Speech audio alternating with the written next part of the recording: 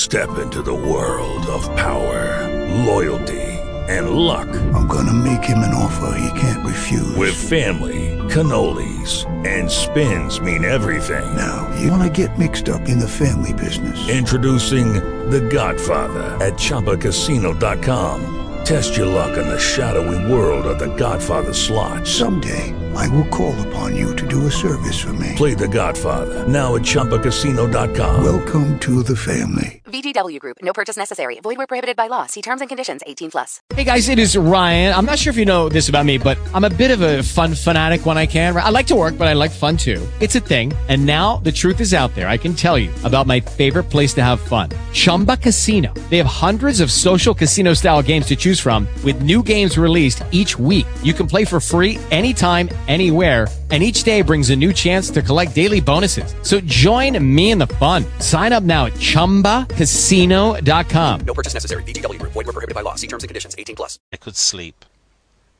As drowsiness came on, I sprinkled the deck with tacks, and then I turned in, bearing in mind the advice of my old friend Samblick that I was not to step on them myself. I saw to it that not a few of them stood business end up. For when the Spray passed Thieves' Bay, 2 canoes had put out and followed in her wake, and there was no disguising the fact any longer that I was alone. Now, it is well known that one cannot step on a tack without saying something about it. A pretty good Christian can whistle when he steps on the commercial end of a carpet tack. A savage will howl and claw the air. And that was just what happened that night about 12 o'clock, while I was asleep in the cabin, where the savages thought they had me, sloop and all, but changed their minds when they stepped on deck, for then they thought that I or somebody else had them. I had no need of a dog. They howled like a pack of hounds. I had hardly use for a gun. They jumped pell-mell, some into their canoes and some into the sea, to cool off, I suppose, and there was a deal of free language over it as they went. I fired several guns when I came on deck, to let the rascals know that I was at home, and then I turned in again, feeling sure I should not be disturbed any more by people who left in so great a hurry. The Fuegians, being cruel, are naturally cowards. They regard a rifle with superstitious fear. The only real danger one could see that might come from their quarter would be from allowing them to surround one within bowshot, or to anchor within range where they might lie in ambush. As for their coming on deck at night, even if I had not put tacks about, I could have cleared them off by shots from the cabin and hold. I always keep a quantity of ammunition within reach in the hold, and in the cabin, and in the forepeak, so that retreating to any of these places I could hold the fort simply by shooting up through the deck.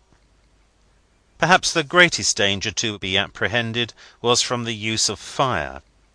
Every canoe carries fire. Nothing is thought of that, for it is their custom to communicate by smoke signals. The harmless brand that lies smouldering in the bottom of one of their canoes might be ablaze in one's cabin if he were not on the alert. The port captain of Sandy Point warned me particularly of this danger. Only a short time before they had fired a Chilean gunboat by throwing brands in through the stern windows of the cabin. The Spray had no openings in the cabin or deck, except 2 scuttles, and these were guarded by fastenings which could not be undone without waking me if I were asleep. On the morning of the 9th, after a refreshing rest and a warm breakfast, and after I had swept the deck of tacks, I got out what spare canvas there was on board, and began to sew the pieces together in the shape of a peak for my square mainsail, the tarpaulin.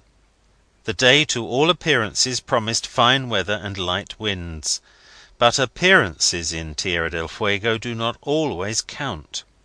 While I was wondering why no trees grew on the slope abreast of the anchorage, half minded to lay by the sail-making and land with my gun for some game, and to inspect a white boulder on the beach near the brook, a williwaw came down with such terrific force as to carry the Spray, with 2 anchors down, like a feather out of the cove and away into deep water. No wonder trees did not grow on the side of that hill. Great Boreas! A tree would need all its roots to hold on against such a furious wind.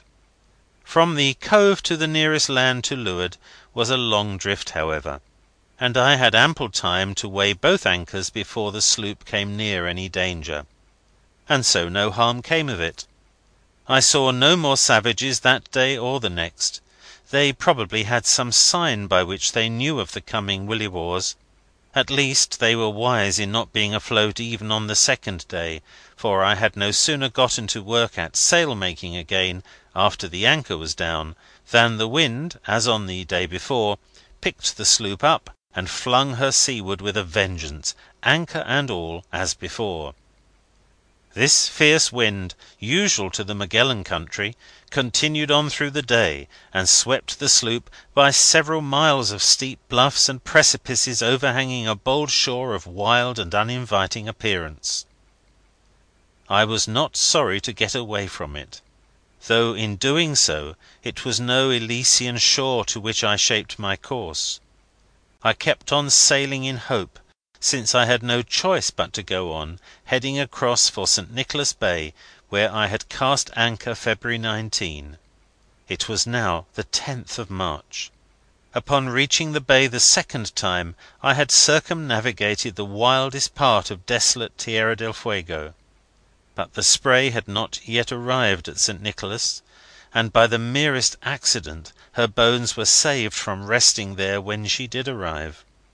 The parting of a staysail sheet in a williwaw, when the sea was turbulent and she was plunging into the storm, brought me forward to see instantly a dark cliff ahead and breakers so close under the bows that I felt surely lost, and in my thoughts cried, "Is the hand of fate against me after all, leading me in the end to this dark spot?"